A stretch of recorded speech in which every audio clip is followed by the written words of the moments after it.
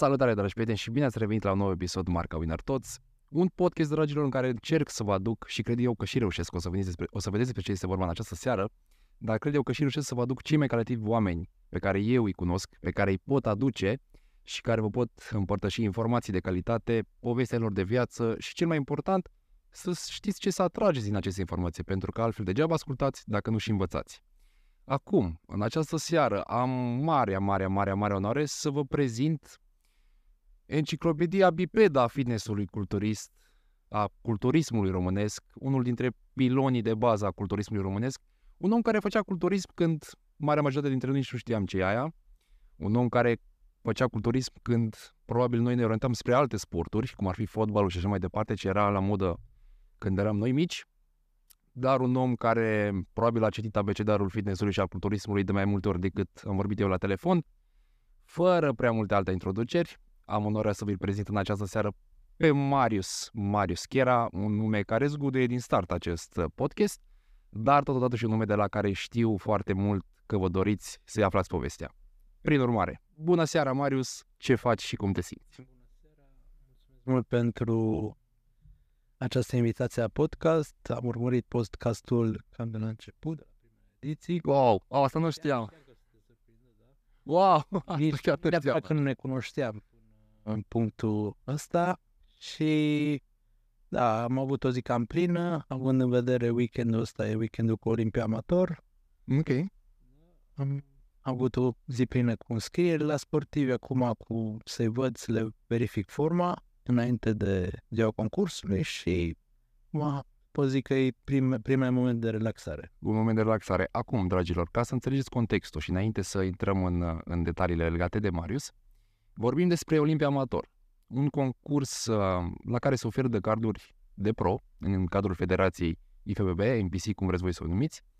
Ce se întâmplă este că Marius, fiind un antrenor, având mai mulți sportivi care concurează acest concurs, s-a nimerit să am oportunitatea să filmez cu el doar în această seară, norocul meu.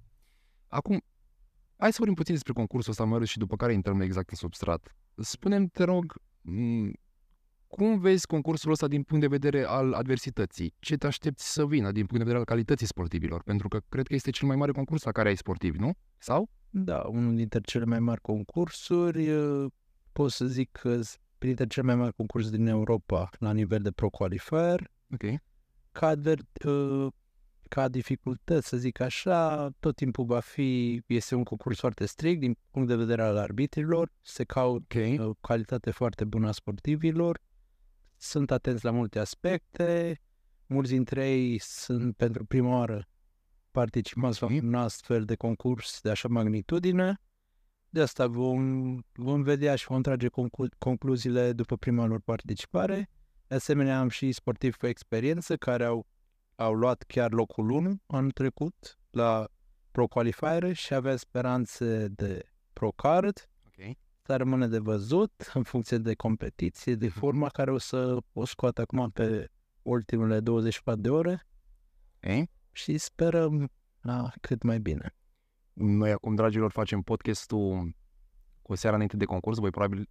Voi sigur o să vedeți podcastul după ce aflăm rezultatele, dar eu promit din toată inima că încerc să-l aduc pe Marius și la partea a doua, să vă povestească și părerea lui despre ce s-a întâmplat la competiție, că e foarte important să vedeți din punct de vedere al unui profesionist. Nu noi amatori care vedem și zicem, l-a luat locul 1 că era mai plin, era mai uscat, era mai striat și așa mai departe. Hai să luăm, Marius, te rog, din suflet de la început și spune-mi, te rog, din suflet, cum dracu ai făcut culturism când nu făcea nimeni, Marius? Cum s-a întâmplat? Cum ai ajuns în sală prima oară? Mai ții minte? Da, e un pic ciudată povestea. Ok. Să distreze pe multă lume. Până pe clasa 11 am făcut basket. Chiar dacă... Basket? Da, am doar un 70. Iartă-mă, erai playmaker? Erai cel... Da, conducător de joc. Conducător de joc. Da. Momentul când consideram eu că trebuia să ajung și titular în sfârșit din cauza categoriei de vârstă, tot timpul jucam cu cei mai mari la vârstă, postul respectiv de playmaker, ca zic așa, a fost ocupat de un băiat mai tânăr. Ok, în momentul ăsta m-am retras, ca să zic așa, nu m-am mai prezentat la antrenamente și vreo 2-3 luni am fost așa un pic confuz legat de chiar dacă nu am avut calități atletice. Încă de mic, tot timpul am fost pasionat de sportul de fotbal, basket, toate sporturile, pot zic că am încercat câte puțin din ele. Culturismul a venit așa ca un refugiu pentru mine, cum pot să zic că a fost direct culturism, a fost mersul la sală. Nu aveam idee de ce merg la sală, de ce s-a întâmplat pe clasa 11 a semestrul 2, să mai clarific. Să știm exact. Da. La 17 ani, adică, Marius, nu iartă-mă. Și, așa cum am zis, a fost un refugiu să fac sport și apoi, cum ar veni, te și individualizează, nefiind un sport de echipă, te adaptezi mai greu la condițiile de antrenament și ușor, ce mi-a atras atenția, am văzut primele poze cu campionatul național, cu juniorii de la acea vreme și aici e un pic aiurea. Le vezi, adică cred că asta a fost impactul tuturor care am ajuns să concurăm. Când am văzut prima dată poze cu competitorii, și zic, păi dacă arată așa, și eu pot să particip. Prima impresie asta e, deși nicio legătură cu realitatea, pentru că îi vedem foarte definiți, foarte uscați, foarte mici vizual, ne vedem în sală mari, pompați. Și de aici primele idei au fost, o să particip și eu odată la un concurs. Și procesul cred că a luat maxim un an. Un an? Da, după ce am trecut de BAC, primul an de facultate, am început să mă pregătesc de concurs. Primul a fost fail, n-am ajuns pe scenă, dar... Iartă-mă, cum s-a întâmplat? Cum ai ajuns pe scenă? Ce s-a întâmplat, Marius? Nu aveam informații. Informațiile erau atunci foarte limitate, nu știam, nu erau așa multe informații pe YouTube, adică erau mai mult highlights, erau antrenamente, dar nu era nimic explicat, nu erau prea multe informații, erau reviste Flex Magazine unde totul e confuz, că programe de antrenament, diete, de culturism cu 6 mese și care mai departe, nu mă puteam eu defini cu așa ceva în punctul ăla și a necesitat un fail ca să-mi dau seama că trebuie mai multă informare, să cer informații, și așa mai departe. Ok. Acum doar pentru a conștientiza exact punctul în care ai făcut asta, Marius, ce an era? 2011 a fost fail-ul, 2012 a fost primul an de participat. 2012. Da. Ok. 2012, Marius. Ce s-a întâmplat după anul în care ai dat fail? Cum ai reușit să te... Aici vine și o corelație pentru că în anul când am dat fail, mi-am dat seama că n-am tratat suficient de serios și m-am dedicat 100% sportului pe care l-am ales. Adică nu mi-am dat seama că n-am făcut sport de performanță cum trebuia făcut. Pentru că la culturist trebuie să dedici 24 de ore sportului. Okay. La basket înainte, mergeam la antrenament seara, atâta era munca, restul ca să te iei acasă. Bun, totul a venit, în primul rând, asta nu știu dacă a fost nici în ziua de azi o decizie neapărat bună, am renunțat la facultatea care am scris atunci, la facultatea de inginerie și la facultatea de sport și am zis, bun, de acum mă axez 100% pe sportul ăsta. A fost primul switch mai mult mental, că puteam să fac și învățând sau făcând altceva sportul ăsta.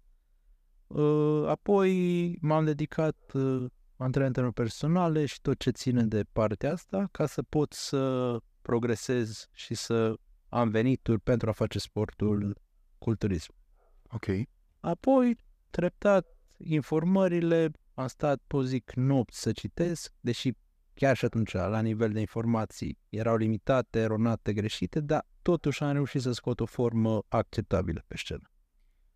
O întrebare, te rog, Marius, aici. Cum ai reușit să filtrezi informațiile? Fiind puține și fiind toate așa, tu de fapt erai în procesul în care vedeai ceva, citeai și încercai pe tine tot. Da. Erau foarte confuze, preluam de pe forumuri, încercam, mai rămânea puțin timp, din nou adaptam, mai vedeam o idee, o adăugam și aia deja în rutina mea, mai vedeam o abordare, eu fac complet diferit, hai să încerc așa, deci tot a fost... O ciorbă așa. Da, o ciorbă, ca și cum, acum aud foarte recent, ca și cum mergi în sală, îți zice unul idee, o fac și pe asta, că pare logic, mai zice unul, ca și cum ai combinat keto cu carbo, volum redus, cu intensitate, le făceam pe toate. Toate adunate, pentru că toate îmi plăceau și toate mi se păreau logice. Ok. totul părea nou, tot ce vine nou credeam că e bun, nu aveam o direcție clară. Ok. Da, să zicem, un rezultat final a fost ok. Cum a fost din punct de vedere al clasării, Marius, la primul concurs? În locul 10 și a fost 28 de competitori. La Pro Nutrition Grand Prix, categoria 80. Wow. Era mai voluminos pe vremea. Chiar era mai asta voiam să spun și eu acum. Asta voiam să spun și eu acum, adică cred că chiar acum dacă e mai popular sportul, nu sunt suficient de mulți slană. Da, atunci trebuie să luăm în considerare că nu era categoria mens fizic. Oarecum toată lumea era obligată să facă turism. De asemenea, la concursul respectiv nu era categoria clasic fizic. Deci era un pic constrâns de situație, vrei, nu vrei. Cred că și la categoria 70 au fost 30 de competitori, nu aveau loc pe scenă. 30? Da, la 70. Wow, la 70 de kilograme. Da, la 80 a fost tot așa un număr 28. Deci au fost foarte mulți la categoria de juniori de promovare în anul respectiv. Abia în 2014 a ajuns în România categoria mens fizic, unde deja s-au mai orientat în funcție de preferință, structură și ce-și dorește fiecare. Poate chiar și eu, la un moment dat, adică ce aspirație aveam în momentul ăla, gândește că preferatul meu era Ulises Junior. Nu cred. Da. Nu cred, dar nu m-aș fi așteptat la așa ceva. Nici ascultătorii noștri nu cred. Da, asta era preferatul meu și am zis eu așa vreau să arăt. Da, iartă-mă puțin. Ulises ăsta era doar fitness influencer. Era... Da. Nu concura, nu? Concurase, cred că la Musclemania pe puțin. Ceva foarte restrâns, privat mai mult de prezentare. Ok. Da, deci cam așa ziceam că e maximul care vreau să ajung la masă musculară. Ok. Și cred că dacă era categoria mens fizic atunci, eram super mulțumit și eram foarte atras pe vremea aia. Nu mă vedeam, adică nu mă uitam la video motivaționale cu Coleman, cu Flex. Astea au venit, cred că, ulterior din fara cu care m-a prins cu masa musculară. Uite, Marius, o chestie care aș vrea să o știe mulți, atât că vreau eu să le-o transmit, cât și ei cred că vor să știe. Crezi, Marius, că în momentul când te apuci de concurat, că uite, și tu ai avut tendința să te duci spre mens, este sănătos și benefic să începi de la mens sau este sănătos și benefic să începi direct de la clasic dacă tu ai un fizic promițător pentru clasic și culturism? Cum le vezi din punct de vedere al experienței de concurat? Știi? E destul de dificil. Ideea e că având posibilitatea asta și putând să încep cum ar veni de la, cum sunt și acum categoria de novice și mai departe, poți să treci prin toate și să acumulezi experiență. Mult mai ușor. Adică pentru culturist sau clasic să începi să forțezi din prima și din punct de vedere psihologic, mulți renunță. Ok. De asta, deci dacă, cum ai zis tu, dacă se poate, începe de la un nivel, nu vreau să zic nivel mai jos. E un pic aiurea, pentru că munca e relativ aceeași. Okay. Partea tehnică e automat diferită, clar. Dar dacă se poate începe, pentru că sunt exemple care au început cu mens fizic și chiar au ajuns la culturism sau au trecut la clasic și ulterior, da, în zilele noastre e mai recomandat așa, după părerea mea. Ok. Și mulți ar putea, bine, nu știu exact mindset-ul care pleacă, pentru că în ziua de astăzi văd multe amenzi fizic care participă la Pro Qualifier, sunt cu clasări top 3 și aud mereu ce tare mi-aș dori să particip la clasic sau eu am culturismul în sânge și se antrenează tare și la picioare, de exemplu la 2X sau zic, băi, ce mai antrenezi? Ce te mai antrenezi tare la picioare? Lasă caloriile mai ușor sau arsul grăsimi mai dispus sau rezervă-ți mai multă energie pentru antrenamentele grele. Păi am culturism în sânge. Asta, de exemplu, nu înțeleg, știi? Ai culturism, dar totuși vreau să concurez și culmea că sunt și bun la mens fizic. E un pic o confuzie aici. Okay. Adică dacă ai culturism în sânge, nu-ți mai pierde vremea. Okay. Dau și invers, știi? Ok. Cu tu te vină asta. Da. Nu știu exact ce mindset au ei inițial, știi? Dar din punct de vedere al stimulului, Marius, crezi că unei persoane care vrea să concureze, vrea să participe la mens fizic, dar ea abordează antrenamentul din punct de vedere al unui antrenament necesar pentru clasic sau pentru culturism, crezi că lucrul ăsta îi face bine? Pentru că, uite, eu am prieteni în industrie care, deși sunt de mens, da, iau antrenamente de la cei care fac culturism. Tocmai ce ziceam noi, știi? Da. Și atunci, întrebarea e, și antrenamentele astea le gândești în funcție de categoria pe care mergi. Corect. Și cam tot abordare. Tot abordare. Cam toată abordarea. De la un anumit nivel, da. Ai zis că când ești începători, antrenezi tot full option. Dar un pic, treci și de anumită greutate și de anumit nivel, trebuie să schimbi toată abordarea în direcția de mers fizic. Ok. Și abordarea de off-season și tot. Ok. Hai puțin să ne întoarcem la ideea principală, că am sărit deja la detalii. Și spune-mi, te rog, deci al doilea concurs, loc 10, 2012. A fost primul. Primul. Nu mai ai ajuns la concurs. Da, corect. Primul nu luăm în calcul. Deci primul la care ai concurat, 2012, loc 10, Marius Pro Nutrition. Spune-mi, te rog, ăla a fost, de fapt, momentul când ai zis, bă, sunt făcut pentru asta, dar trebuie să apăs pedala mai tare? Da. Sau ăla a fost momentul când ai zis, mă, loc 10, ce mi-e mie culturismul? Parcă mai bine să eram playmaker la basket. Da, nu, nicio secundă n-am stat să fiu dezamăgit de locul respectiv, pentru că erau totuși niște aspecte care m-au încurajat. Muscularitatea era net superior față de restul. Definirea era în continuare problema. Definirea era problema. Da, și efectiv mă vedeam și mi-era și spus de restul oamenilor și chiar și de arbitrii. Mi-a fost spus la momentul respectiv că muscular, din punct de vedere muscular, eram chiar superior față de locul 1 clar, față de locul 2 discutabil, chiar dacă era locul 10. Și din cauza inserțiilor, înălțimii, ți-am zis, acolo erau competitori de 1,80 și de 1,75 și având 1,70 eram evident mult mai muscular decât din top 10 cam față de toți. Și înțelesesem, ok, forțează mai tare pe același aspect, informează-te mai mult, n-am stat și chiar le spuneam prietenilor, pentru că ei ziceau, ok, anul viitor top 5 peste 2 ani, încet și azi nu, la anul mers să iau locul 1. Și era așa, cum ar veni, zice cineva care a luat astăzi locul 10, la anul viitor să iau locul 1, pare așa ca mai urea. Dar chiar credeam asta. Ok. Chiar credeam. Nu s-a nimerit nici anul următor, că am luat locul 2, tot pe aceeași greșeală, tot pe același aspect cu definirea, dar eram focusat că e imposibil să nu se poată să iau locul 1. Știi cum e asta, Marius? Când vii tu și exact ce ai spus tu, argumentele erau pro persoanelor care ziceau, bă, Marius, nu prea ai cum să iei locul 1 dacă dai locul 10. Că toate aspectele le vedeau ei din exterior. Dar crezi, Marius, că acele cuvinte venite din partea unor persoane care apreciau culturismul și știau culturismul au jucat rolul ăsta de imbolt care te-a ajutat să intri mai tare în tot ce înseamnă? Da.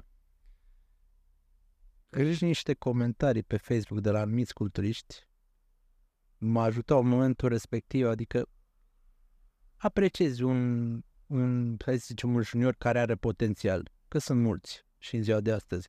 Îi vezi din punct de vedere a muscularității mult superior față de alți seniori sau chiar față de tine sau vezi potențialul. Ok, nu ai reușit la definire, stai seama că e partea tehnică, bugetul, poate sunt multe, la juniori sunt multe care intervin, dar îl simți că poate, îl simți că are potențial. Ok. Și cam astea primeam comenturi, încurajări chiar de la culturiști cu experiență care mai aveam pe Facebook și m-au încurajat foarte tare. Uite o întrebare, Marius, pe care o trebuie să ți-o pun. Practic, tu aici erai încurajat de ce spuneau oamenii de bine. Da. Cum era reversa medalei, Marius? Crezi că poți să nu fii, să nu te bucuri, să nu te încurajeze, să nu-ți dea acel boost de energie cuvintele frumoase ale unor oameni și în același timp cuvintele rele să nu te atingă? Există mentalitatea asta? Aici consider că e în funcție de personalitatea și caracterul fiecare. Eram foarte afectat, dar eu am mai zis asta, te poți certa în culturism, că toată lumea se ia de chestia asta de rivalitate, discuții. Atâta timp cât te motivează să tragi mai tare, să fii mai disciplinat, să te pregătești mai bine de concursul respectiv, eu o consider benefică. Ura asta, mica ură între sportivi, care era prezentă și pe vremea respectivă. Pe mine m-a motivat totul, să mă trezesc mai devreme, să mănânc la ore mai fixe, să fiu mai disciplinat pe scurt. Cam asta era fiul meu. Benzina. Da, în momentele respective. Când te afectează și te trage în jos din cauza că nu ești suficient de puternic mental, atunci, da, e ceva care n-ar trebui să le citești sau să le iei în seamă sau să nu le vezi. Deci depinde mult, Marius, de cum procesezi tu și cum livrezi tu energia. Da. Ok, deci asta se întâmplă. Știi, la noi există oameni care spun că numai la noi în România se vorbește de căcar unul de altul. Că la noi, că la noi, că la noi. Peste tot. Și a fost de când vin lumea. Și o să fie. O să tot fie. Ok. Spune-mi, te rog, Marius, 2013 loc 2. Da. În anul respectiv ai concurat și la alte competiții, Marius? Nu, pentru că treaba nu era terminată. M-am întors iară la... Ok. Da. În 2014 am participat la mai multe concursuri și am luat la toate locuri. Wow. Ce s-a schimbat din 2013 până în 2014? Lasă-mă, deci în afară de definire. Că e clar că a fost acolo, Marius. Cum a fost din punct de vedere al pregătirii, Marius? Cum a fost din punct de vedere al persoanei, Marius, care trebuia să dovedească, atât oamenilor care au zis că, nu e locul 1 când ești pe 10, atât lui, cât și familiei și celor apropiați ție. Da, a venit oarecum în pregătirea din 2013, într-o greșeală am observat ceva la corpul meu. Când reacționez la anumite aspecte, atât la dietă cât și la antrenament, nu era scris în nicio carte, nu era scris în niciun articol, pur și simplu am observat chestia asta, care ulterior am și descoperit-o și corelată oarecum cu știința. Wow, ok. Am descoperit o mică chestie și am început din 1 ianuarie 2014 să o aplic atât la abordarea mea și care o folosesc în ziua de astăzi cu mulți sportivi. Mulți sportivi, unii dintre ei. Unii? Da, unii dintre ei, să zicem, pe ramura turismului. Și de aici a fost tot switch-ul, dar mai mult frustrările, micile frustrări adunate și dorința de a mă autodepăși a fost tot din nou, s-a rezumat la informare, caută mai multă informare, știu că stăteam chiar și până la 4 noaptea, citeam PDF-uri, încercam pentru că sunt unii termeni în engleză care nu îi deduci pe engleza de bază, chiar îi puneam translate, încercam și astea să caut pe Google, să mă informez de ce nu înțelegeam și atunci a fost anul când am citit cel mai mult. Și le folosesc și în ziua de astăzi, informațiile preluate de atunci. Chiar dacă am mai îmbunătățit și am adăugat la ele, atunci, deci, informarea a fost cel mai bun lucru care am putut să fac. Când a fost momentul, Marius, știi, discutăm despre concursul astea și îmi dau seama că singur le-ai făcut. Singur, adică n-ai avut antrenor, nu? Am avut o îndrumare în 2013, Tereza Claudiu. A fost o îndrumare așa n-a fost plătit, știi? A fost, să zicem, coleg de sală. La nivel de sfaturi. Sfaturi, ajutor și în 2014 am făcut 100% singur, să zic, deși am mai avut totuși un fost sportiv, nu știu dacă o să-l căutați pe Google, Andrei Ciur, care era campion național, fost campion național la momentul respectiv, are niște recorduri incredibile cu 300 de kg la gen, 300 de kg la gen. Da, campion național la categoria cu peste 100 de kg, peste 100 de kg, da. peste 95 cu mine naționale, deci un sportiv foarte masiv.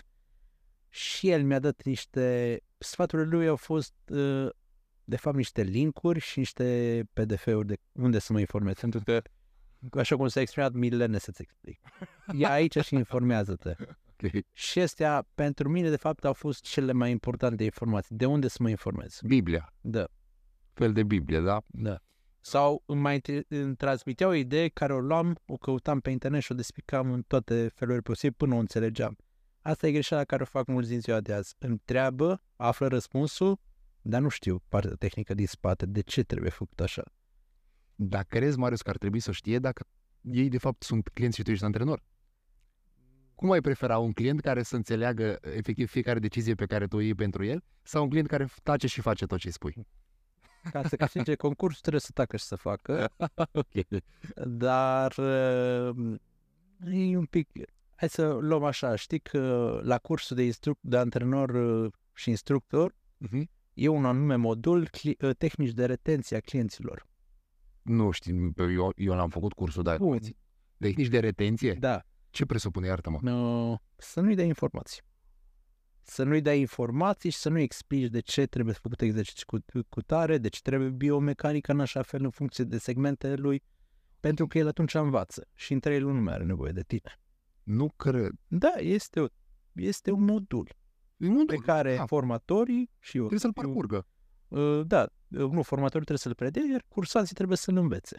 Și astfel, cred că era la level 2, nu mai știu care e situația acum, dar ăsta e modulul care trebuie tu să înveți. Printre alte tehnici, cum trebuie să te comporți cu el. Tot ce ține de relația client-antrenor. Da, în sală.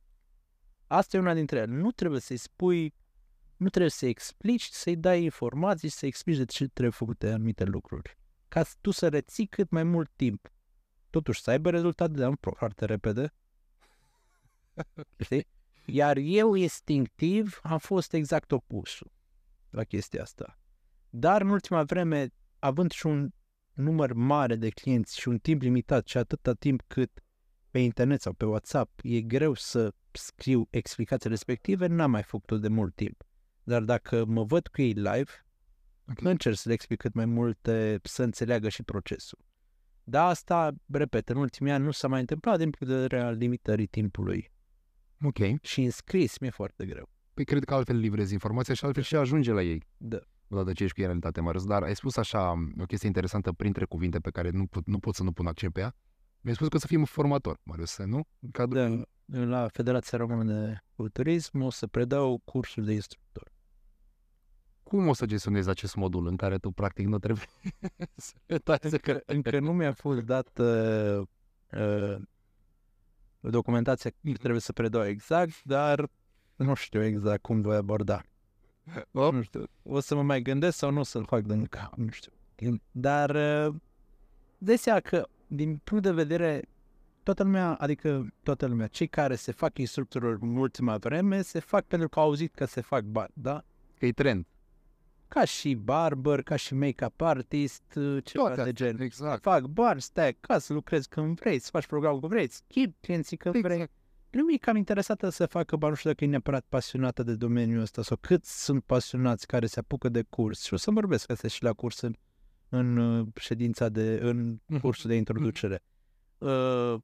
Ei au interesul să țină, și am văzut asta foarte des în săli, că am avut o perioadă foarte scurtă, acum recent când am antrenat din nou în săli, nu-și dau interesul antrenorii să progreseze repede clientul, chiar fix asta îmi dă impresia, că au nevoie să-i țină cât mai mult pe lângă ei, să nu explice, du-te, fă 4 serii acolo, vino aici, fă 5 minute cardio, nici nu ai timp, dar mici informații, uite, facem asta așa, pentru că așa poți să le livrezi foarte repede. Dacă te organizezi și nu ți-ai grup de 5, 6, 10 și așa mai departe, dacă ți-ai 2, poți să explici. Și chiar asta explicam unor cliente, eu o să plec, poate în vacanță. Veniți la sală, că știți ce să faceți. V-am explicat de ce facem fandările respective acolo sau de ce facem la partea superioară circuitul respectiv. Le-am dat niște mici sugestii.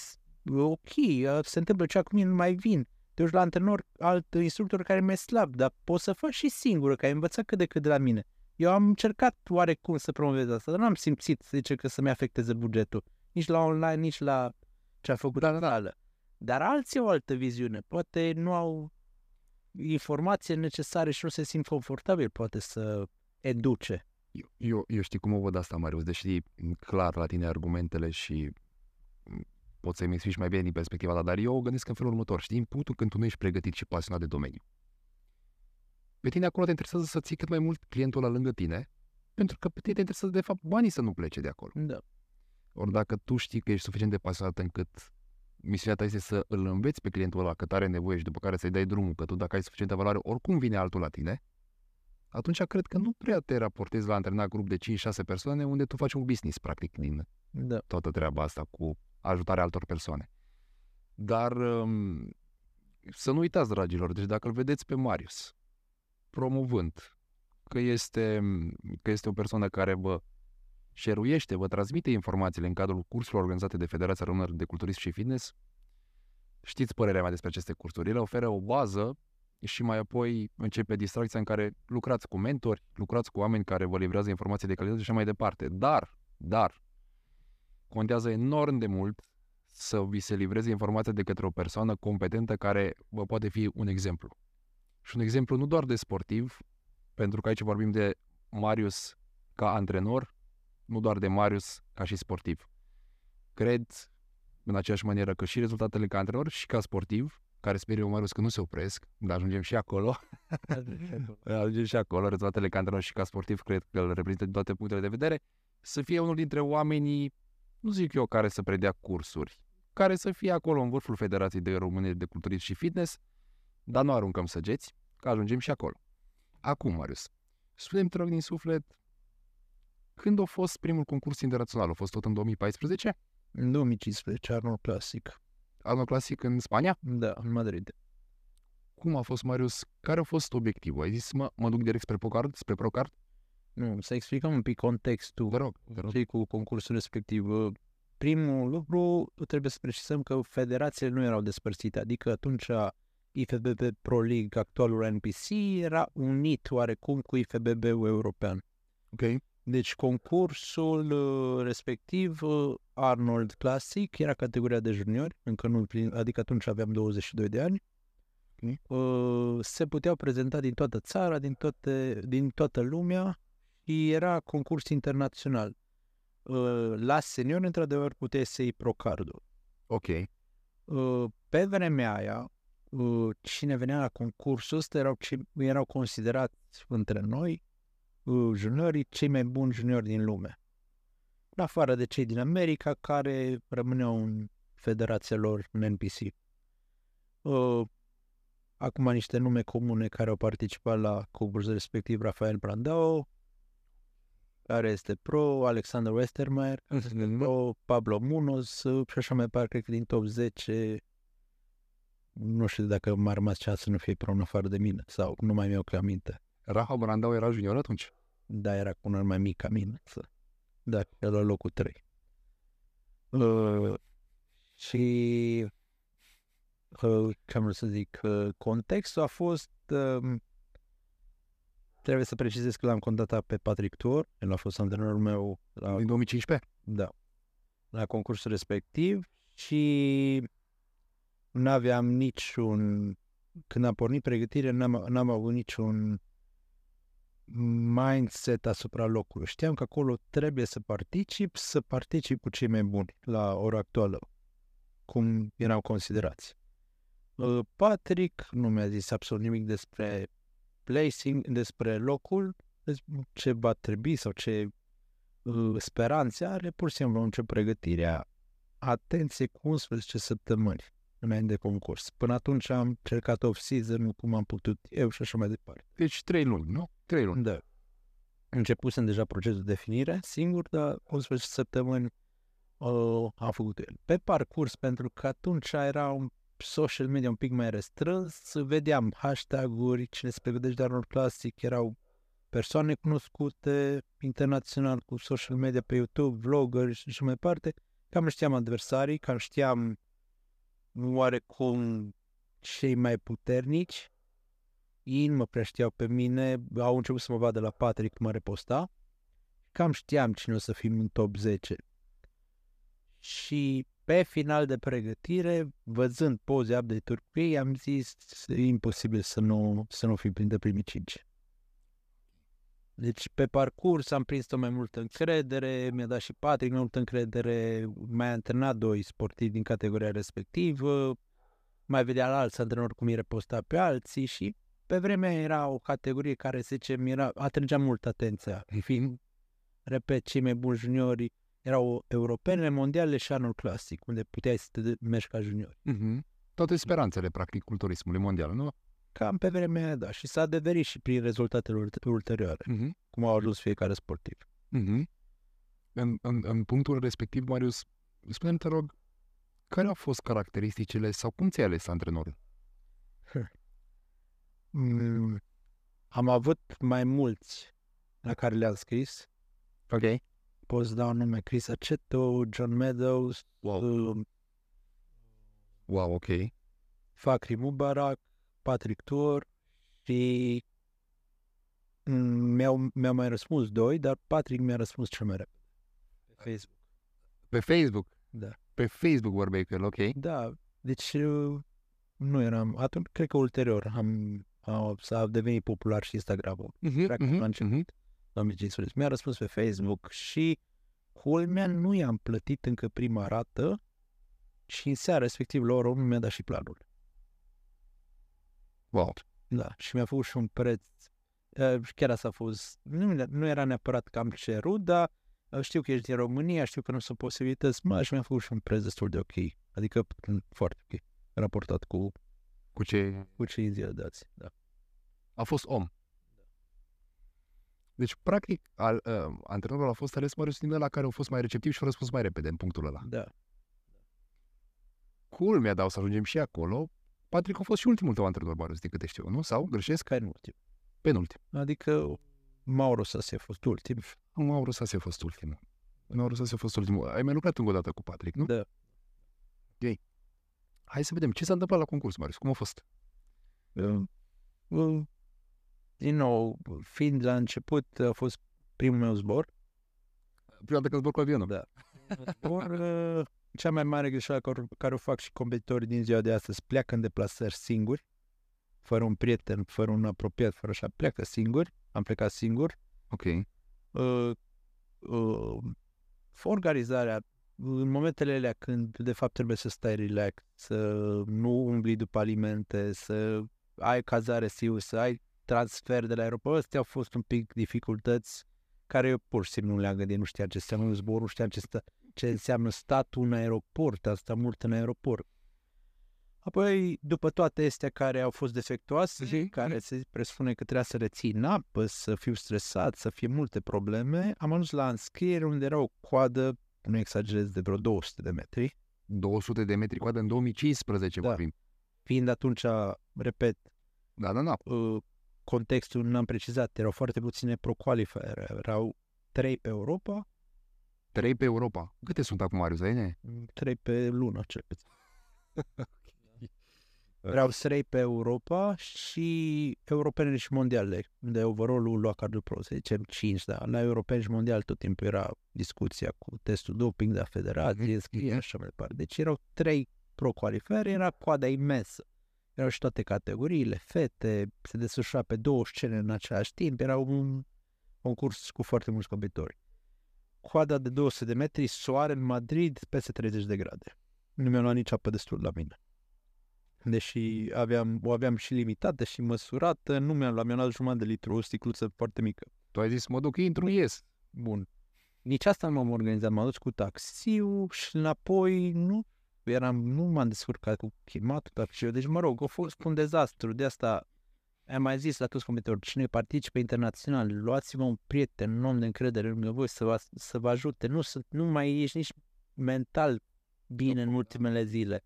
Te ajute să te ducă un pic la cumpărături, să stai în pat. Mă rog, n-am făcut nimic din ce trebuia din punctul ăsta de vedere.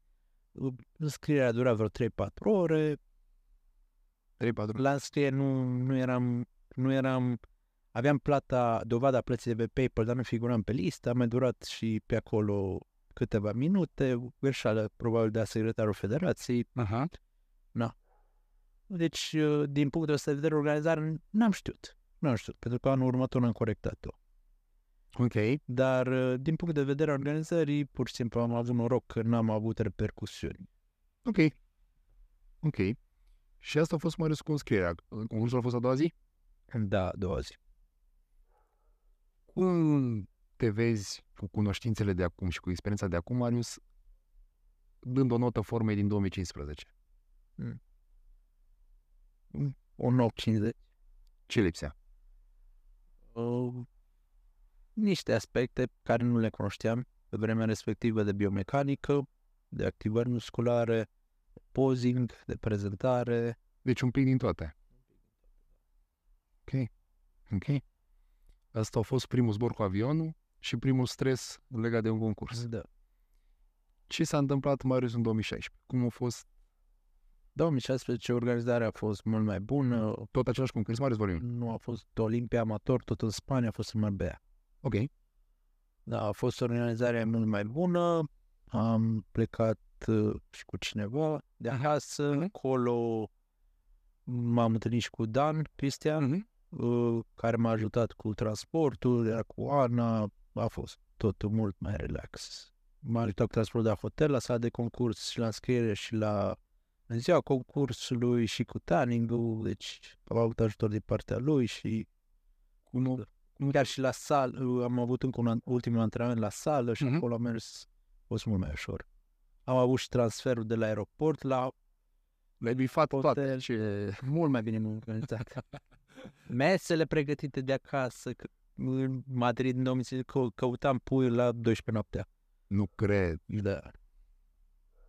Nu cred. Și mi-a zis Patrick, nu mai mânca decât să mergi pe străzi să cauți, nu mai mânca deloc și nu mai mânca.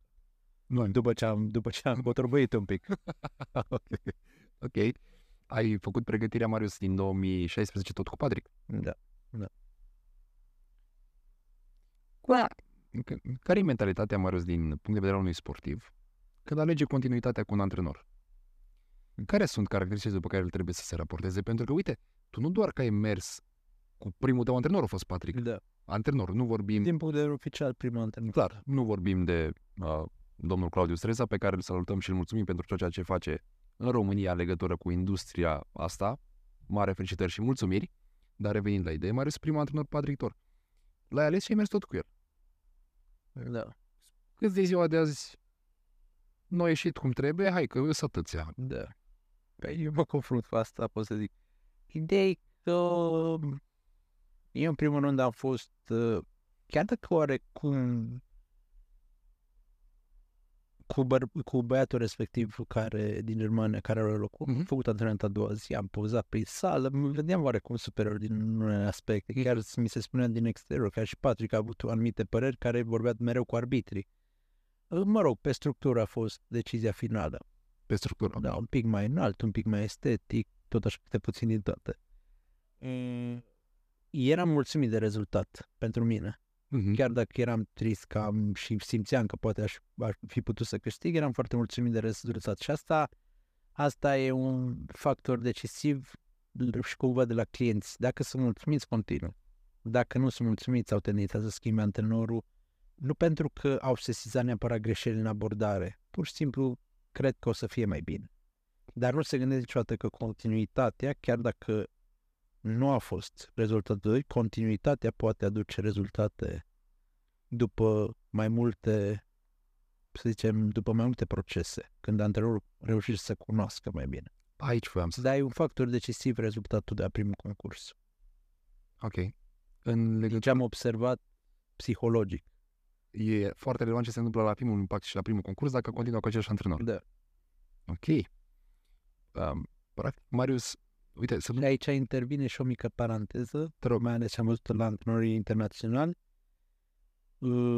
Foarte mulți au pățit să fie, cu ghilime, părăsiți după primul concurs și de asta nu oferă și nu livrează informații full option la prima pregătiri. Așteaptă să le face și a doua plată și probabil și a treia plată ca să se implice 100% total într-o pregătire.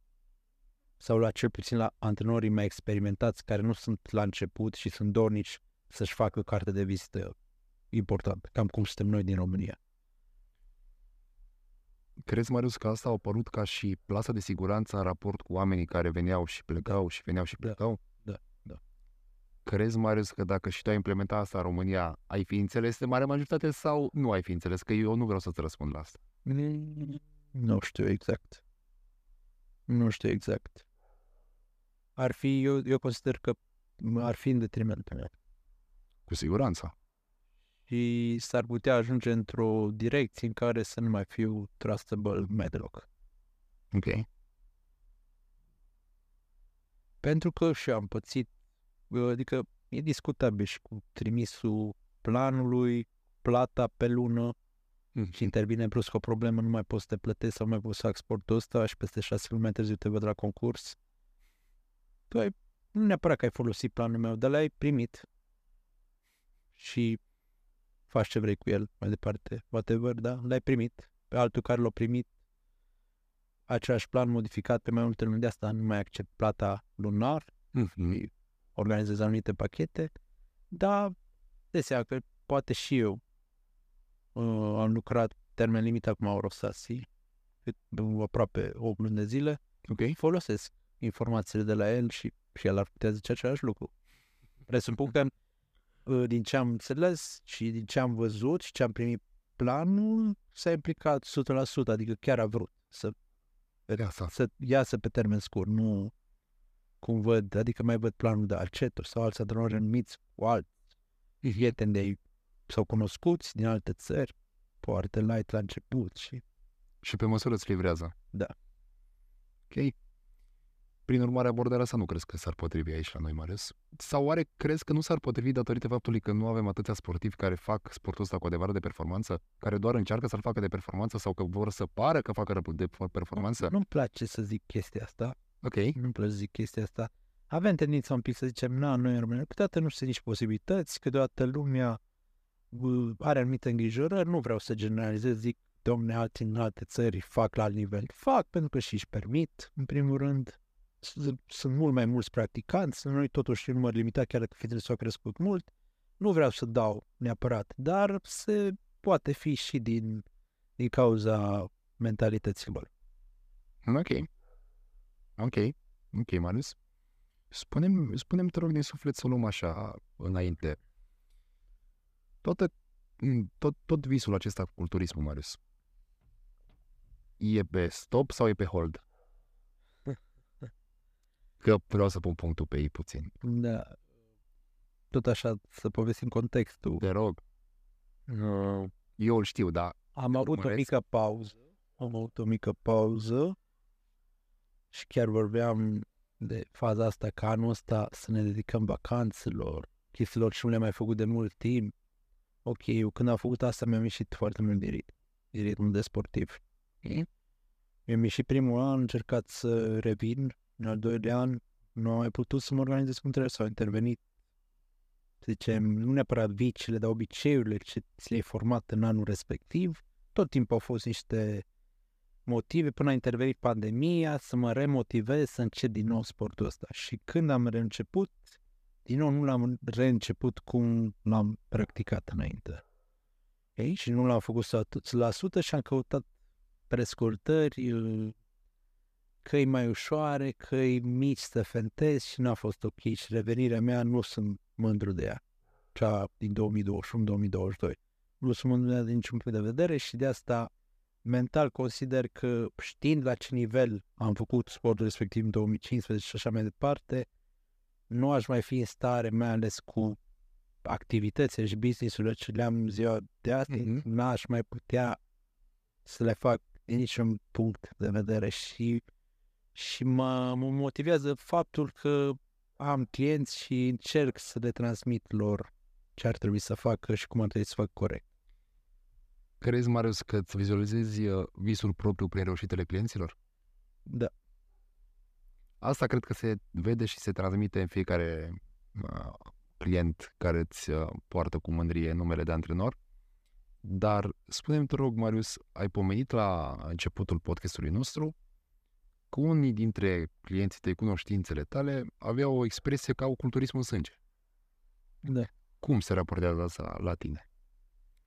Cum e asta, viciile, pauzele, dar când zici culturism, la început, Marius, iartă-mă, te rog, zici Chera. Eu personal, când am auzit prima oară de numele Marius Chera, am întrebat cine e Marius Chera, că eu nu știam.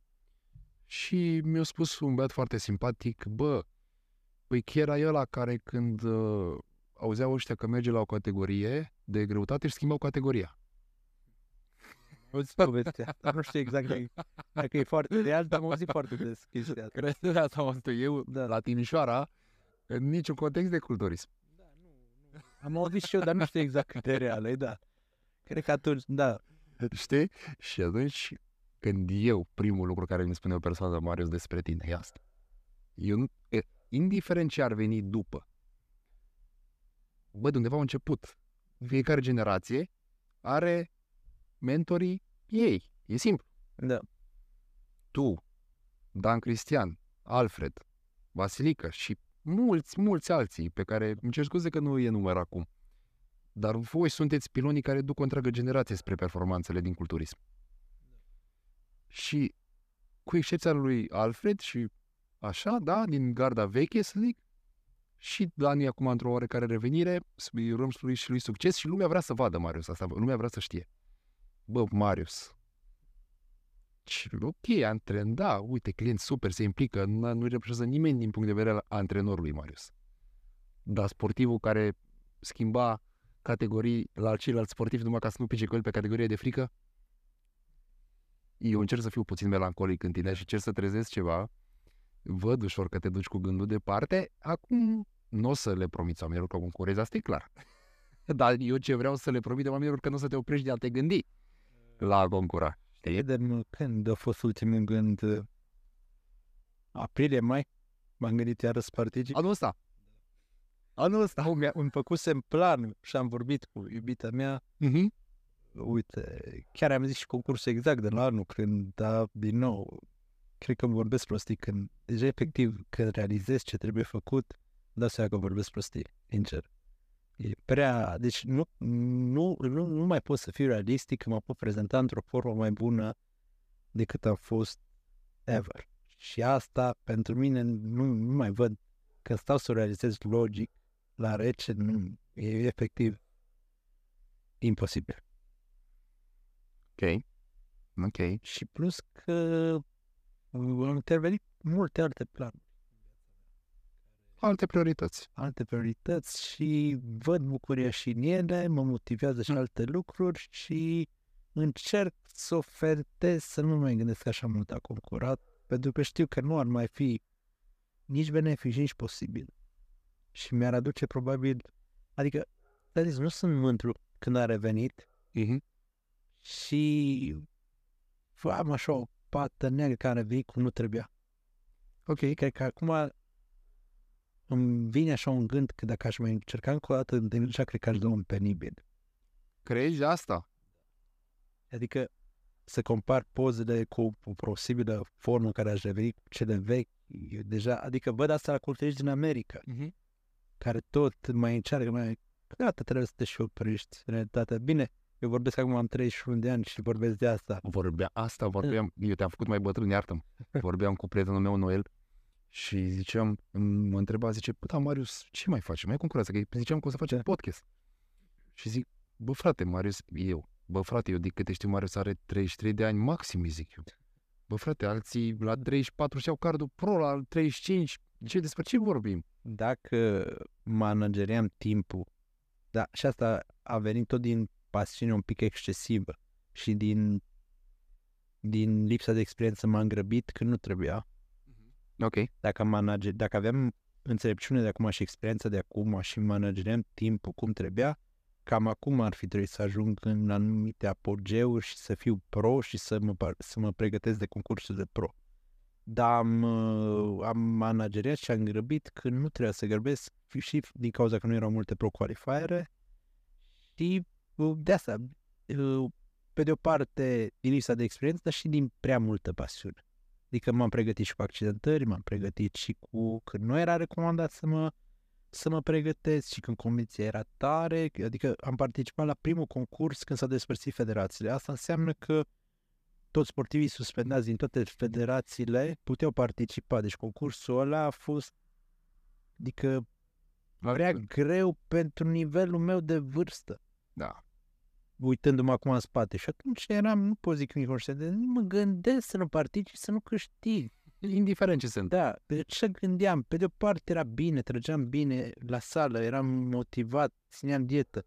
Acum adică dacă eram eu acum antrenorul acelui battle, îl limitam și îl învățam mult mai bine să procedeze și să își meargă parcursul.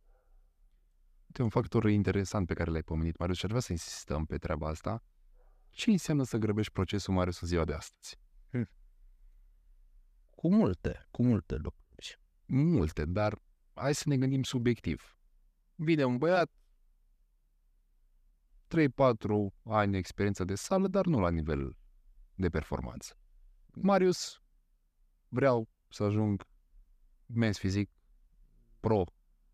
Eu tot pomenesc, Marius, tot pomenesc de mens fizic pentru că cred că ești antrenorul care și-a pus cel mai mult amprenta pe băieții care concurează la mens fizic. Deci mă simt și foarte confortabil. Deși tu ești o persoană care clar are cunoștințele necesare să ducă la categoria de open, de bodybuilding, toată performanța sus, dar mulți băieți de mens, cei mai mulți, cred că, fără să exagerez, statistic vorbind, la nivel de performanță, care dorește performanță, Marius Chera e omul potrivit. Practic, ce înseamnă grăbitul procesului, Marius, sunt la o persoană care, hai să ne raportăm la o audiență de vârstă la 20 de ani. 20 de ani. Acum, tu poți să fii genetic freak și la 20 de ani, clar, nu? Dar cum trebuie să înțelegi pașii ăștia? Fii la primul concurs, vezi cum e, nu știu, ai așteptări, n-ai așteptări, Marius, cum o vezi tu din punctul ăsta de vedere? Să luăm de la fuga după kilograme, pe scurt. Wow, ok. Ce cât de bună e asta? Asta referitor la grăbirea procesului. Neacordarea de prioritate accidentărilor. Ok. Asupra analizelor, meniu regulat de analize. Chiar dacă noi e normal să iese de format, oarecum, anumite valori într-o pregătire competițională sau într-un an de off-season, totuși trebuie să ai răbdare, să le reglezi. Nu neapărat precondiționat de mai 4 săptămâni la concurs, dar nu off-season. Trebuie să ai răbdare, să le reglezi, să repornești din nou. Asta e una din lasă că merge și așa. Recunosc că și eu Ai neglijat. Neapărat, neglijat e când nu faci analizele deloc, știi? Le-am făcut, le-am văzut și mai merge. Asta se întâmplă des și în ziua de azi, cu accidentările le-am zis și normal, pe partea tehnică ce ține de medicamentație e sportul nostru. Și aici... Ca și întrebare, o scurtă, Marius, ai observat în ultima perioadă un interes mai mare a sportivilor spre analize? Da. Crezi? Cel puțin cu care interacționez eu, da. Clar. Fie solicită, dar pot să fac o comparație cu acum 10 ani când nu se vorbea absolut deloc. Eu cred că am fost printre primii și de aici din nou îl amintesc pe Andrei Ciur, care am scris public de analize la prolactină. Pentru că nimeni nu știa de așa ceva, nu îmi iau meritul pentru că și eu am fost sătuit la de sportivul respectiv, dar public nu, pe vremea aia nu scria nimeni de așa ceva. Sau în podcast sau așa mai departe. Crezi, Marius, că punctul în care conștientizezi consei de analize regulat este un lucru care te face cel puțin mental profesionist? Crezi, Marius, că implicit administrarea unei perioade de off, momentul când tu simți că ar mai merge și că vrei să grăbești, toată asta este absolut necesară? Absolut necesar. Eu acum le vorbesc, că știi că cel mai bun în sfaturi, ce care a trecut prin ele și a avut și experiența negativă și din greșeli, poți să înveți foarte multă lume. Pot spune sigur că da, tot ce ai enumerat și mai sunt multe aspecte. Ok. Da, deci dai seama, toată lumea știe o teorie că time on ar trebui să fie egal cu time off, mai ales la început, când nu ai presiune de concursuri și presiunea de concursuri nu există decât la pro când ai sponsori. Exact. Presiunea de concursuri că trebuie să iau cardul pro acum, fără să ies campion național acum sau am luat locul 2 acum, neapărat la anul trebuie să iau că dacă nu nebunesc și mă las de sportul ăsta, nu există presiunea asta. Trebuie time off egal cu time off. E foarte greu pentru toți să acceptăm asta, dar teoria o știm toți, practica trebuie să o aplicăm treptat și să o educăm cât mai mult. Și trebuie să vină de la noi, cei care am trecut prin asta. Dacă se uită acum, Marius, la noi un băiat și zice, eu vreau să mă gândesc ce înseamnă sportul ăsta la nivel de profesionist. Dacă te-ar întreba pe tine, Marius, ce tip de personalitate, ce tip de mentalitate crezi că trebuie să ai ca tu să poți să fii pregătit mental prima oară, să fii profesionist și după care din punct de vedere al aspectului fizic? Adică, e adevărată vorba asta că trebuie să treci ca un călugăr, Marius? Nu, după părerea mea. Se poate și altfel. Se poate și o dovedesc foarte mulți. Ok. Eu nu-mi place să numesc așa, dar așa am făcut ca un călugăr. Dar sunt ferm convins că se poate și am exemple și la clienți care sunt ingineri Ok. și lucrează 8 ore pe zi și va lua card pro, dacă nu weekendul ăsta, anii următori, sigur. Au joburi normale, au familii, au weekenduri cu familia și au fost top 5 la Pro Qualifiere și aici ține de continuitate și de investiție și de implicare și time off, time on și se va putea realiza totul. Am exemple și tot timpul am încercat, eu am avut discuții destul de mari cu faza asta antisocială, cu prietenii, cu relații, cu tot și am încercat să-i educ pe cei care am antrenat să nu neglijeze aspectele astea și să încerce echilibrul tot timpul, pentru că este imposibil să nu, după ce intri în rutină, să nu te respecti. Ok, pe final de competiție e normal că trebuie să stai în casă mai mult, e normal că trebuie să te odihnești, dar nu poți să zici că tot anul să fie antisocial. Eu credeam, nu neapărat că nu puteam să fac unele activități, credeam că cât stau mai mult în casă, cât mă odihnesc mai mult, cu atât e mai bine și pot să maximizez mai mult. Nu e chiar așa. Crezi, Marius, că depinde de persoană? Da, pentru că sportul ăsta devine foarte mult individual și statul ăsta în casă și individualizatul vine și din niște frustrări interioare prin care toți oarecum, adică nu, eu am mai zis o dată asta, că toți care facem sportul ăsta avem niște frustrări. Oarecum, nu chiar toți, dar marea majoritate au niște frustrări prin care au motivat să ajungă și să fie disciplinați. Pentru că unul care e relaxat cu modul de cum arată, n-are niciodată drive-ul să îmbunătățească sau să aibă asta, dintr-un anumit punct de vedere. Dar la asta mă refer, se poate trăi și social. Ai pomenit un lucru, Marius, pe care vreau să te întreb scurt, te rog. Crezi că cei care sunt în top, în culturismul mondial acum, sunt persoane care au frustrări sau care n-au frustrări? Pentru că eu din scurte exemple ce vin de la Samson, la tot, clar, le știm povestea de viață și... Rami, Adi Ciopan. Da. Da, nu știu exact, pentru că... Da.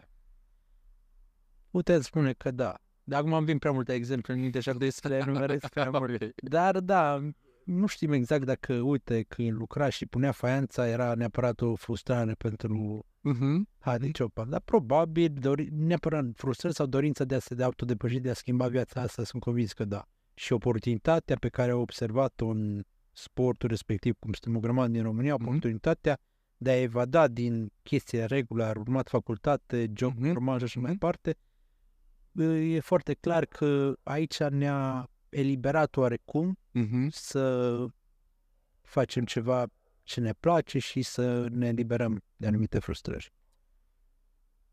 Consider, Marius, că sportul ăsta nu este pentru cei slabi mental? Sau sportul ăsta de face, de fapt, puternic mental? Cum o vezi? Nu-mi place să zic că, dar din ce am observat e foarte dificil pentru cine nu este stabil mental și puternic mental. Este foarte, foarte dificil. Ok.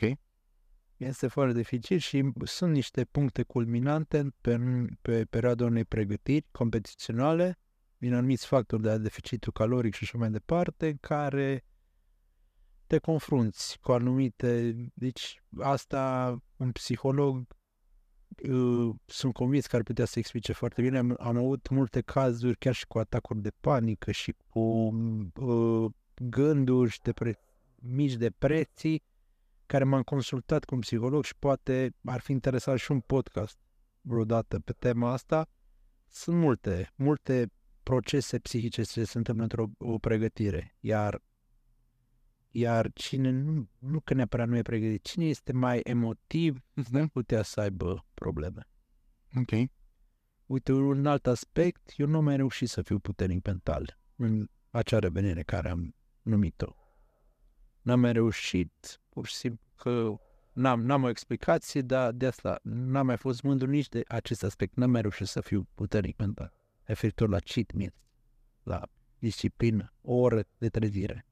N-am mai reușit. Crezi, Marius, cumva că comoditatea sau confortul financiar te face să fii puternic sau slab mental? Pentru că, uite, tu în 2021, față de 2015, altă era situația financiară, al statutului, al cine este Marius Chera, deja era antrenorul Marius Chera în vogă, adică erau altele.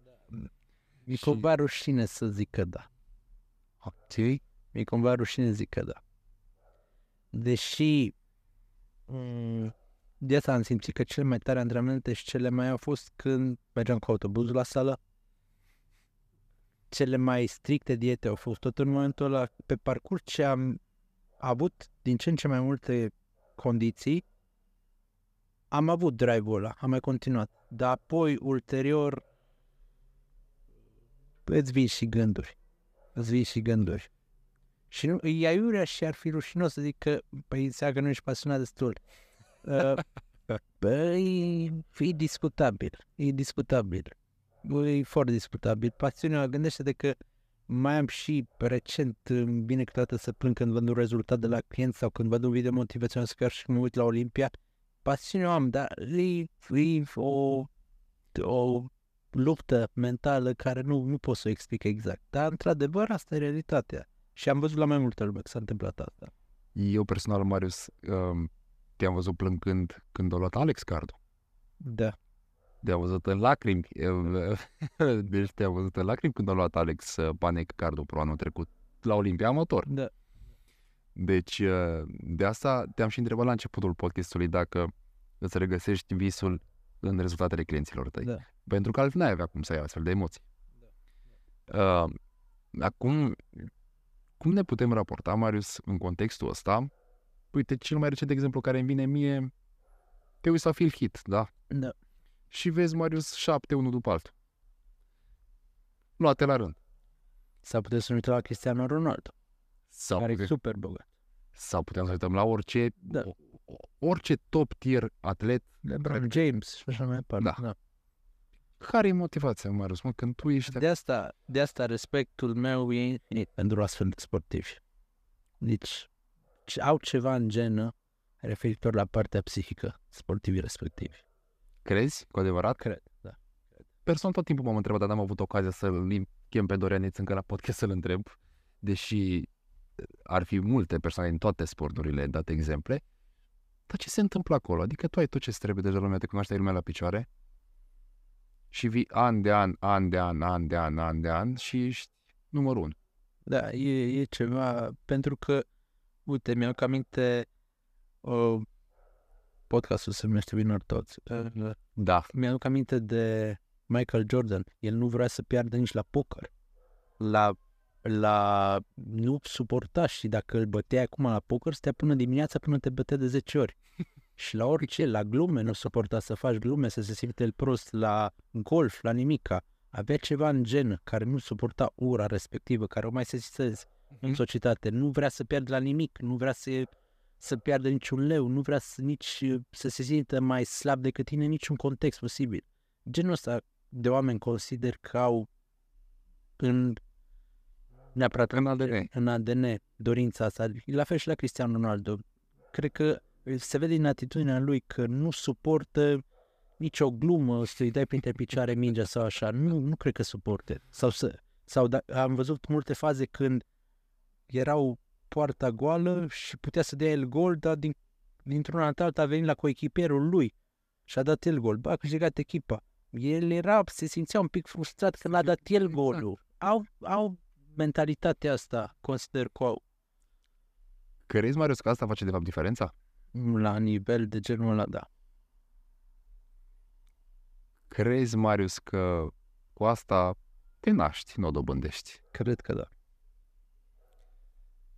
Crezi, Marius, că de asta majoritatea sportivilor de performanță la nivel mondial, care conduc sporturi cu adevărat, sunt veniți din familii sărace, nu? Da. Adică, că îl pomeneai tu pe Cristiano Ronaldo, asta e o combinație la el. Veni dintr-o familie săracă, dar și cu acest factor în ADN. Da. Acum, să trecem puțin de la ramura asta sportului și să intrăm puțin în Marius așa ca om. Ai avut vreodată nevoie de cineva, Marius, și n-ai avut pe nimeni pe care să te bazezi? Ai avut vreodată pe cineva un moment în viața ta în care să zici, bă, nu prea mă simt înțeles de nimeni făcând sportul ăsta și trebuie să-mi găsesc puterea în ceva? Sincer, da, dar e un aspect care îl consider oarecum o slăbiciune. De ce? Pentru că oarecum te abate de la drumul tău.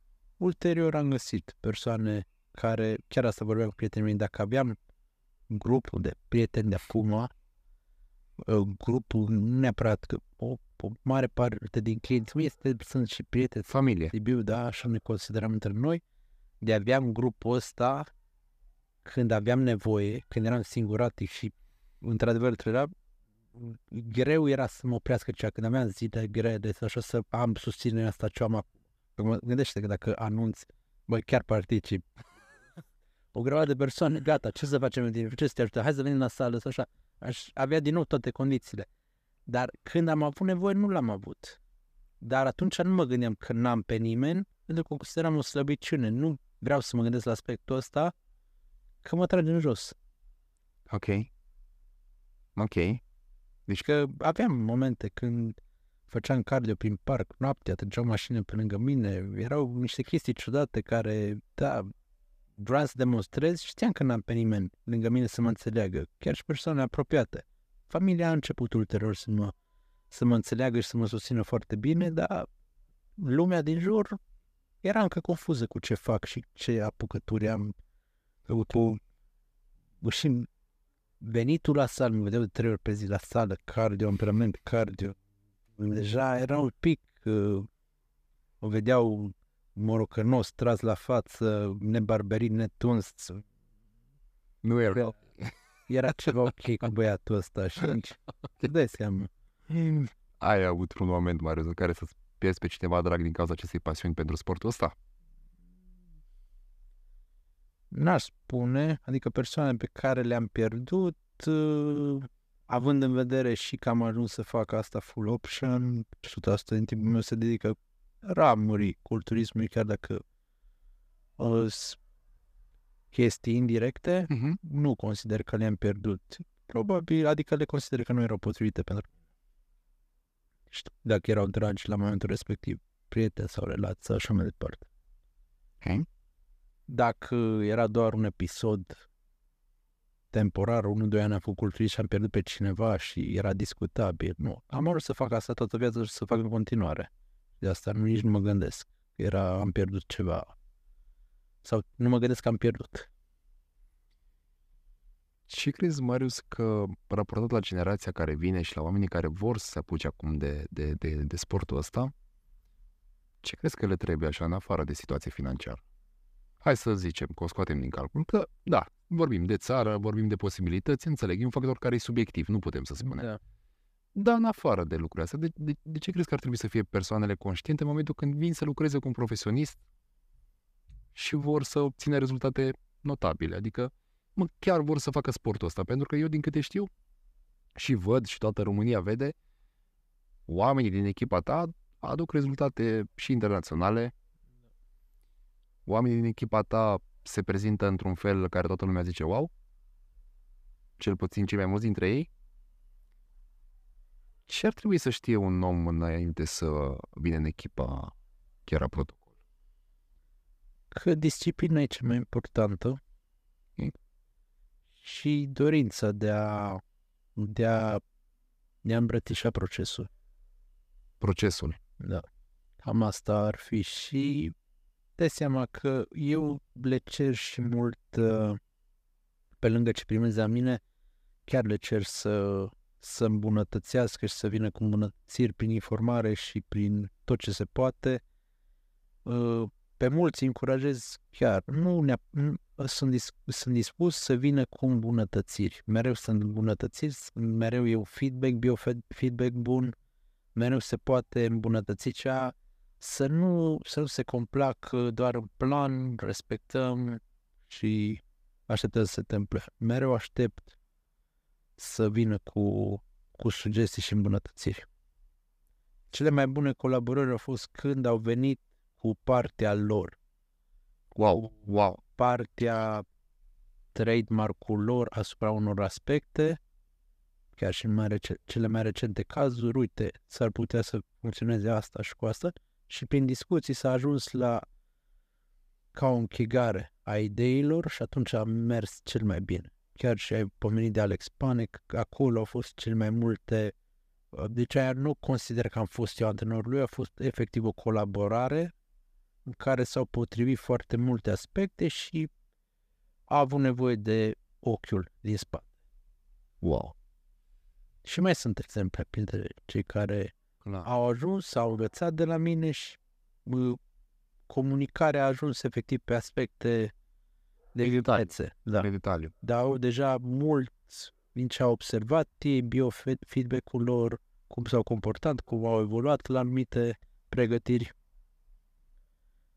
Crezi, Marius, că îți face rău, practic, flexibilitatea asta? Sau ar funcționa mai bine dacă ai fi rigid? Cred că, cumva, flexibilitatea asta, din punctul tău de vedere, vine odată și cu experiența clientului, clar. Da. Dar ce faci dacă vine unul care nu are experiența lui Panec? Adică Panec e unul. Da? Dar vin cei de la început și zic, Marius, eu cred că e mai bine așa. Păi, cum faci, Marius? Că nu refuz să cred că n-ai avut. Dar tot timpul mă pun cum am fost eu cu Patrick. Adică, la un moment dat, Patrick s-a exprimat că a fost foarte ușor să lucreze cu mine. Dacă nu înțelegeam ceva ce îmi trimitea, mă informam, că asta era cel mai important, să nu pun întrebări penale. Mă informam și felul cum puneam întrebarea era destul de avansată să vadă că m-am documentat de asta. Nu că i-am pus întrebarea, de ce fac chestia aia? Să-ți apuce să ne fac chestia aia pentru că așa se întâmplă și dacă aș face așa se întâmplă așa, sau pur și simplu pentru că se întâmplă, să vadă că m-am documentat despre chestia respectivă. Dacă un începător vine și se exprimă așa, sunt cel mai deschis să lămurim situația. Flexibilitatea acum vine în multe contexte și câteodată are ca detriment rezultatul final. La un moment dat trebuie să lăsăm pentru pregătirea următoare anumite mici experimente și să facem ce trebuie pentru a finaliza procesul cum trebuie. Dar în timp se pot discuta și se pot adapta multe lucruri. Sper să nu am avut incidente cu începători, vedeam că sunt informați, mai ales din cauza YouTube-ului, despre cantitatea de proteină necesară, cantitatea de calorii, mai fi multe discuții care sunt mai recente în social media, if it fitting on macros, parte. Câteodată le spun că haide acum să urmăm procesul așa și ulterior, după ce mai dobândim încredere și colaborare, vedem. Bine, poate nu mă exprim chiar așa. Dar cred că asta vreau să transmit. Dar cam asta ar fi mersul. Ok. Spune-mi, te rog, din suflet, Marius. Cum te raportezi la ce-l face pe Marius fericit? Simplu. E o întrebare grea. Știu.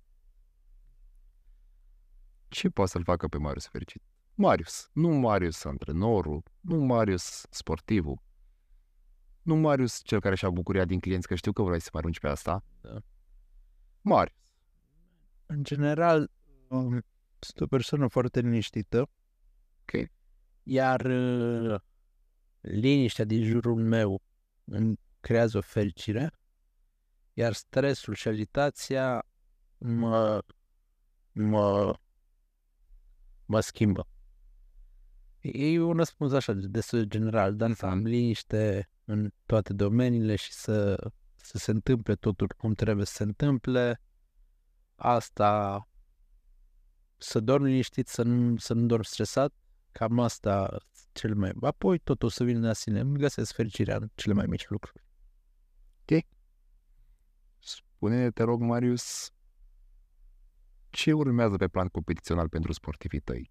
Ceva ce putem să anunțăm cu speranța că podcastul clar o să fie pus înainte de competiție.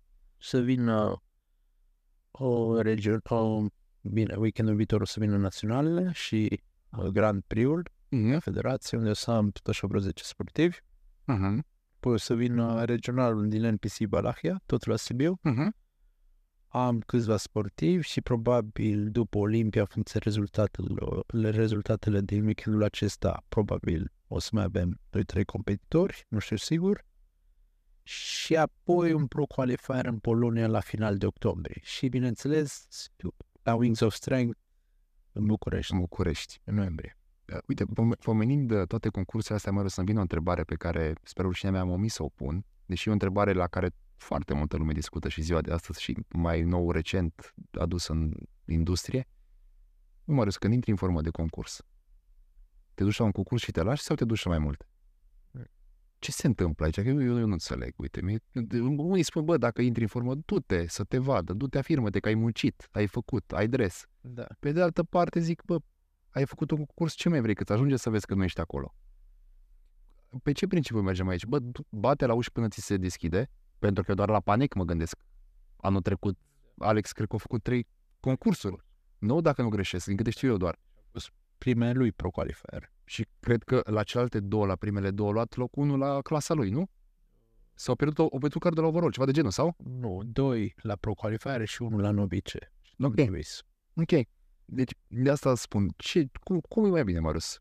Părerea mea, și asta nu că nu e lumea de acord cu ele, mai ales la nivel de începători, trebuie să ai prezență scenică, pozare multă și cât mai multă experiență pe scenă. Eu mereu încurajez spre direcția asta, de asta să treacă prin toate procesele, inclusiv de junior de la federație și așa mai departe, concursurile locale și așa mai departe, pentru pozare, pentru așa. Mulți au mentalitatea aici, eu nu mă prezint mă când sunt forma maximă și așa mai departe, dacă nu sunt nemulțumiți de rezultat, lasă că revin la anul. Sunt contradicții aici. Eu îi încurajez pe cât mai mult să meargă la cât mai multe concursuri. De aici, din nou, intervine partea financiară care îi limitează. Mulți și-ar dori și ascult sfaturile, vor să meargă la cât mai multe concursuri, să-i vadă arbitrii, mai ales în NPC, trebuie să vadă arbitri de multe ori ca să-ți acorde un titlu, chiar dacă ești imbatabil, foarte bun și așa să-ți dea locul unul din prima. Ok. Dacă normal trebuie să te vadă că pozezi, automat și politica lor trebuie să le plătești multe înscrieri și ai câștigat și salut. Asta e realitatea, deci trebuie să treci prin cât mai multe procese. De nou, uite, acum a fost discuția la Olimpia Amator. Să plătești și novice și pro qualifier. Ajunge vreo 800 de euro înscriere. Pe bune că atâta e pentru... 300 de euro categorie, 250 de euro a doua categorie, tanning 150 de euro, filmarea 75 de euro, se adună. Și dacă e mai în altă țară, drum, cazare... Păi de asta sunt limitate participările competitorilor din România în alte țări. Drum, cazare, stres, câteodată nu ai zborurile, că lumea știu că era un zbor în Portugalia, trebuia să-ți iei automat 5 zile de cazare, nu aveai cum altfel. Nu le aveai mai frecvente. Da, nu le aveai mai frecvent. 5 zile de cazare în Estorie, le scumpe. 1000 de euro acolo, cu înscrierea, cu așa, cu... Deci se ajunge la cheltuieli foarte mari cu deplasările. Știu că Alex a cheltuit 2000 cu deplasarea din... Pe bună. Da. Doar deplasarea și... Fără tot, nimic altceva. Da. Deci se ajung la costuri foarte, chiar și cei care vor să participe. Și mulți, și uite, aici greșeam și eu, aveam mindset-ul în ziua concursului, bine că s-a terminat, m-am scăpat. Sunt mulți așa. Ce se întâmplă aici, Marius, de fapt? Sau, altfel te întreb. Sunt persoane, Marius, care în momentul când nu au un concurs în orizont, nu mai sunt la fel de motivați. Da. Se întâmplă și asta. Și sunt persoane care, neavând un concurs, au aceeași disciplină și aceeași constanță. Da. Crezi că despre asta e vorba când ai spus că trebuie să iubești procesul, Marius? Da. Că tot de fapt dacă iubești. Sau vrei să fii vânător de medalii, nu? Da, aici e și un pic drive-ul lor. Drive-ul lor se schimbă dacă nu au un concurs, motivație. Și aici pot să înțeleg, fiind o fire mai competitivă, dar și varianta de iubire a procesului face diferența pe termen lung. Ok. Pentru că cele mai bune îmbunătățiri, și le văd, chiar dacă nu sunt clienții mei sau așa din țară, se vede la cine iubește procesul și cine pune bază în continuitate. Ok. Îmi poți spune, te rog, Marius, cu nume sau fără nume, care este cel mai longeviv client de-al tău? Dar mă raportez care a început ca și client. Și după aia ți-a devenit prieten, nu care ți-a fost prieten și după care ți-a devenit client. Pentru că așa l-aș pomeni pe boar din start pe Andrei. Începea să elimini din ei. Apropo, Marius, până te gândești, spune-mi, te rog, când îl vedem pe Andrei pe scenă? Pentru că cred că toată suflarea culturismului românesc îl așteaptă. Culturism, nu vorbesc de clasic, de mens. Da, ce pot să vorbesc un pic în numele lui pentru... De asta am și permis să te întreb. A avut operație la hernie umbilicală. Știm că ne-a spus pe social media, da. Din punct de vedere estetic foarte reușită sau nu e el mulțumit și rămâne să vedem o posibilă a doua operație, adică funcționalitatea a fost rezolvată. Esteticul nu e. Esteticul e mai greu, eu asta am zis, nici la Phil Hit nu i-au rezolvat. Și foarte greu de crezut că în România, cu o hernie dezvoltată totuși, nu e fază incipientă, nu o va putea vreodată rezolva la nivel estetic, cu peretele abdominal sudat și să rămân, dacă la Phil Hit cu atâția doctori specialiști și listă olimpică și cu atâția bani din America nu i-au rezolvat-o. E foarte greu să credem că la noi o să se rezolve. De asta trebuie să luăm în considerare acum o posibilă a doua operație strict estetic. Funcționalitatea a fost rezolvată. Deci asta e o veste bună. Da. Și apoi vedem ce se mai întâmplă. Ok. Deci așteptăm vești. Poate de la a doua parte o să încercăm să actualizăm puțin. Dar revenind, Marius, care e cel mai longeviv? Băiat, fată? M-aș mira să fie o fată, să nu credeți că sunt misogin. Vă rog, dar m-aș mira. Încerc să mă gândesc, dar nu-mi trebuie. Adică e asta diferența, că mi-au devenit și prieteni. Asta foarte... Crezi, Marius, că există... Dacă îl dau pe Rami, tot așa, îi intră toți la prieteni. Exact. Crezi? Primul care mi-a fost client e Geo Moroșan și apoi m-am împrietenit cu el și încă George Moroșan. Lucrați de? 2015 sau 2016. În 2016? Da. Deci astea sunt 7 ani. Da.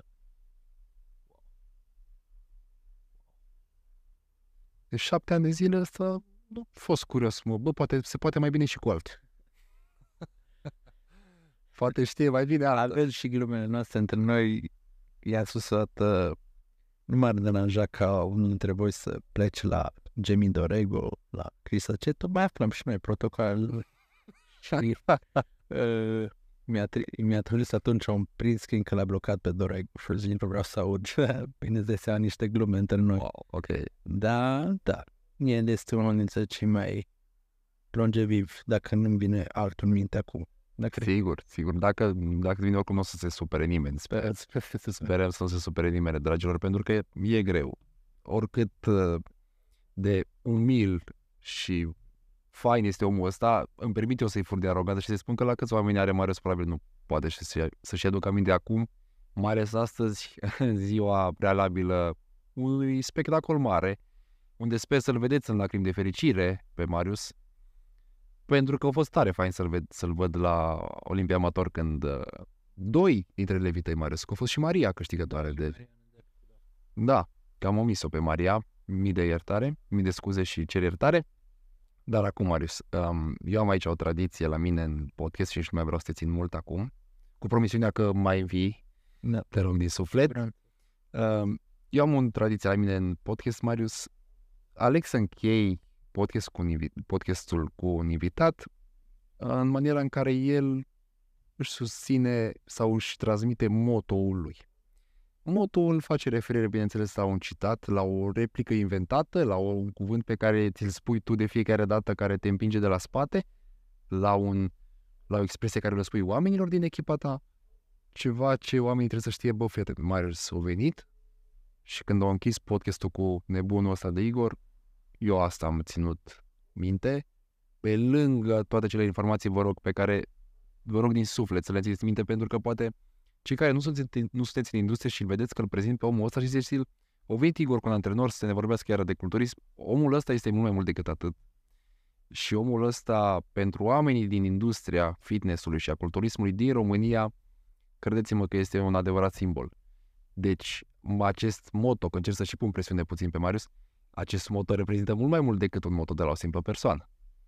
Prin urmare, Marius, care sunt cuvintele care îți plac, ce să ți le spui sau ce le transmitem oamenilor? De fapt, despre asta e Să continue să evolueze. Și aici, ca să restrâng, consider evoluția mea, chiar dacă, și cum ai spus, o să ne resemnăm că nu mai sunt sportivul respectiv. Evoluția mea a constat în apoi antrenorul și apoi ulterior și să-mi deschid business-uri raportate la domeniul acesta, să continue să evolueze, chiar dacă nu neapărat pe planul pe care au pornit inițial, pentru că pe planul inițial de obicei pornești la 18-20 de ani, pe viață poți să evoluezi în cât mai multe ramuri. Să continue să evolueze în absolut toate domeniile și porțile pe care se vor deschide pe parcursul vieții. Ok. Ai pomenit o chestie, Marius, și trebuie să mai insist acum, dragilor, mă iertați. Vorbeai de business-uri, Marius, și vorbim de Prime. Vorbim de Prime, de brandul de suplimente lansat anul ăsta, dacă nu mă înșel. Și vreau să-mi povestești, rog, despre pre-workout-ul tău. Senzație. Mie îmi spun oameni, bă, ai încercat pe ăla de la Chera. Bă, ai încercat, ai văzut ce conține ăla de la Chera? Zic, nu, frate, eu scot altele. Păi, tu n-ai văzut care ce n-au altele? Ce ai făcut, Marius, cu pre-workout-ul ăla? Păi, asta a fost și dorința de bază. Tot a pornit de la o idee de la Patrick Tuor. Ok. În 2015, când m-am pregătit prima dată cu el, mi-a dat seama că consumam și eu atunci pre-workout-ul la Jack 3D și erau la mod atunci Super Pump la Gaspari. Mi-a dat prima dată ingredientele separat.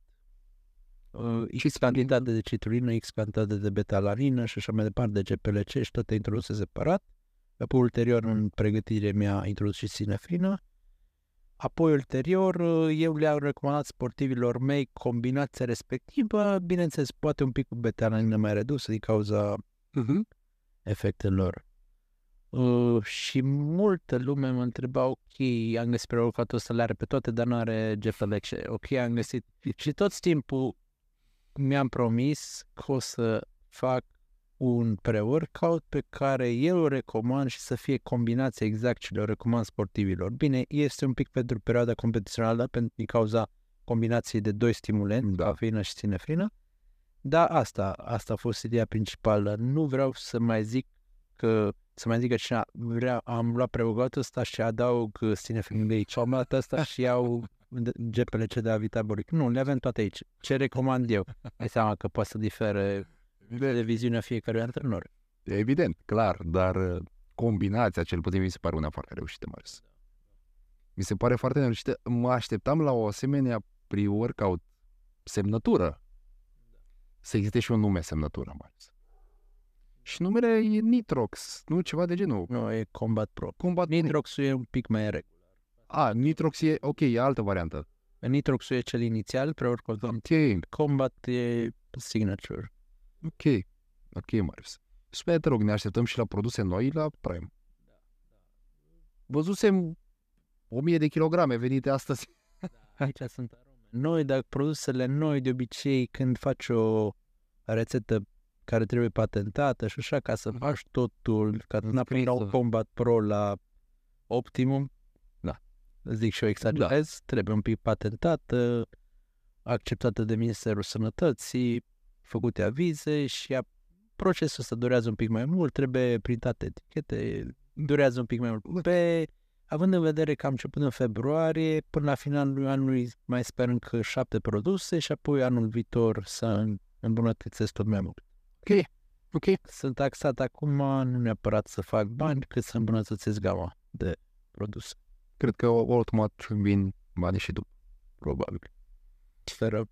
Acum, dragilor, e trecut de miezul nopții. Sper să înțelegeți că i-aș pune multe întrebări la Marius, dar contextul nu ne mai permite de această dată să-l mai țin pe Marius. Ce vă spun și ce vă repet ca și o scurtă recapitulare, ce vă spunea și Marius, evoluați și fiți deschiși la minte, indiferent de drumul pe care îl urmați, pentru că de acolo o să vină progresul și de acolo o să vină bucuria. Până data viitoare când vi-l aduc pe Marius, vă spun din tot sufletul, este și o să fie invitatul pe care o să încerc să vi-l aduc de câte ori este nevoie și de câte ori aveți nevoie să auziți părerea unui profesionist în domeniu. Cu cât mai multe prostii o să apară, cu atât mai mult o să încerc să vă aduc pe omul ăsta să vă explice de fapt ce și cum, pentru că maniera în care se exprimă cred că este ușor de înțeleasă pentru toți, deși poate folosi cuvinte pe care nici o poate nu l-aș înțelege din culturism și așa mai departe. Dar până dățile viitoare. Vă mulțumesc din suflet de vizionare. Pe Marius îl găsiți pe Instagram, Marius, cred că nu? Da. Pe Marius doar atâta, Instagram, cred. Da. Pe Instagram îl găsiți, are și pagina lui de coaching pentru cei interesați. Team Chera Protocol pentru serviciul lui de online coaching, deși am văzut că este suficient de activ pe ambele rețele. Nu știu, le-ai împărțit, Marius, ca să ai undeva rezultatele clienților în momentul ăsta. Să fie mai ușor de înțeles. Ulterior să nu mai... Adică am zis să las asta contul personal și contul pentru... Scrieți Chera sau întrebați de oricine de Chera și o să vedeți voi toate rezultatele și poate povești mai adânci și mai bătrâne decât sunt eu, care o să vi se spună despre Marius. Bineînțeles, care îi fac cinste și care le recomandă în acest podcast. Eu am fost Igor, vă mulțumesc din suflet de vizionare și până data viitoare, țineți minte ce a spus Marius, evoluați și fiți cât mai disciplinați.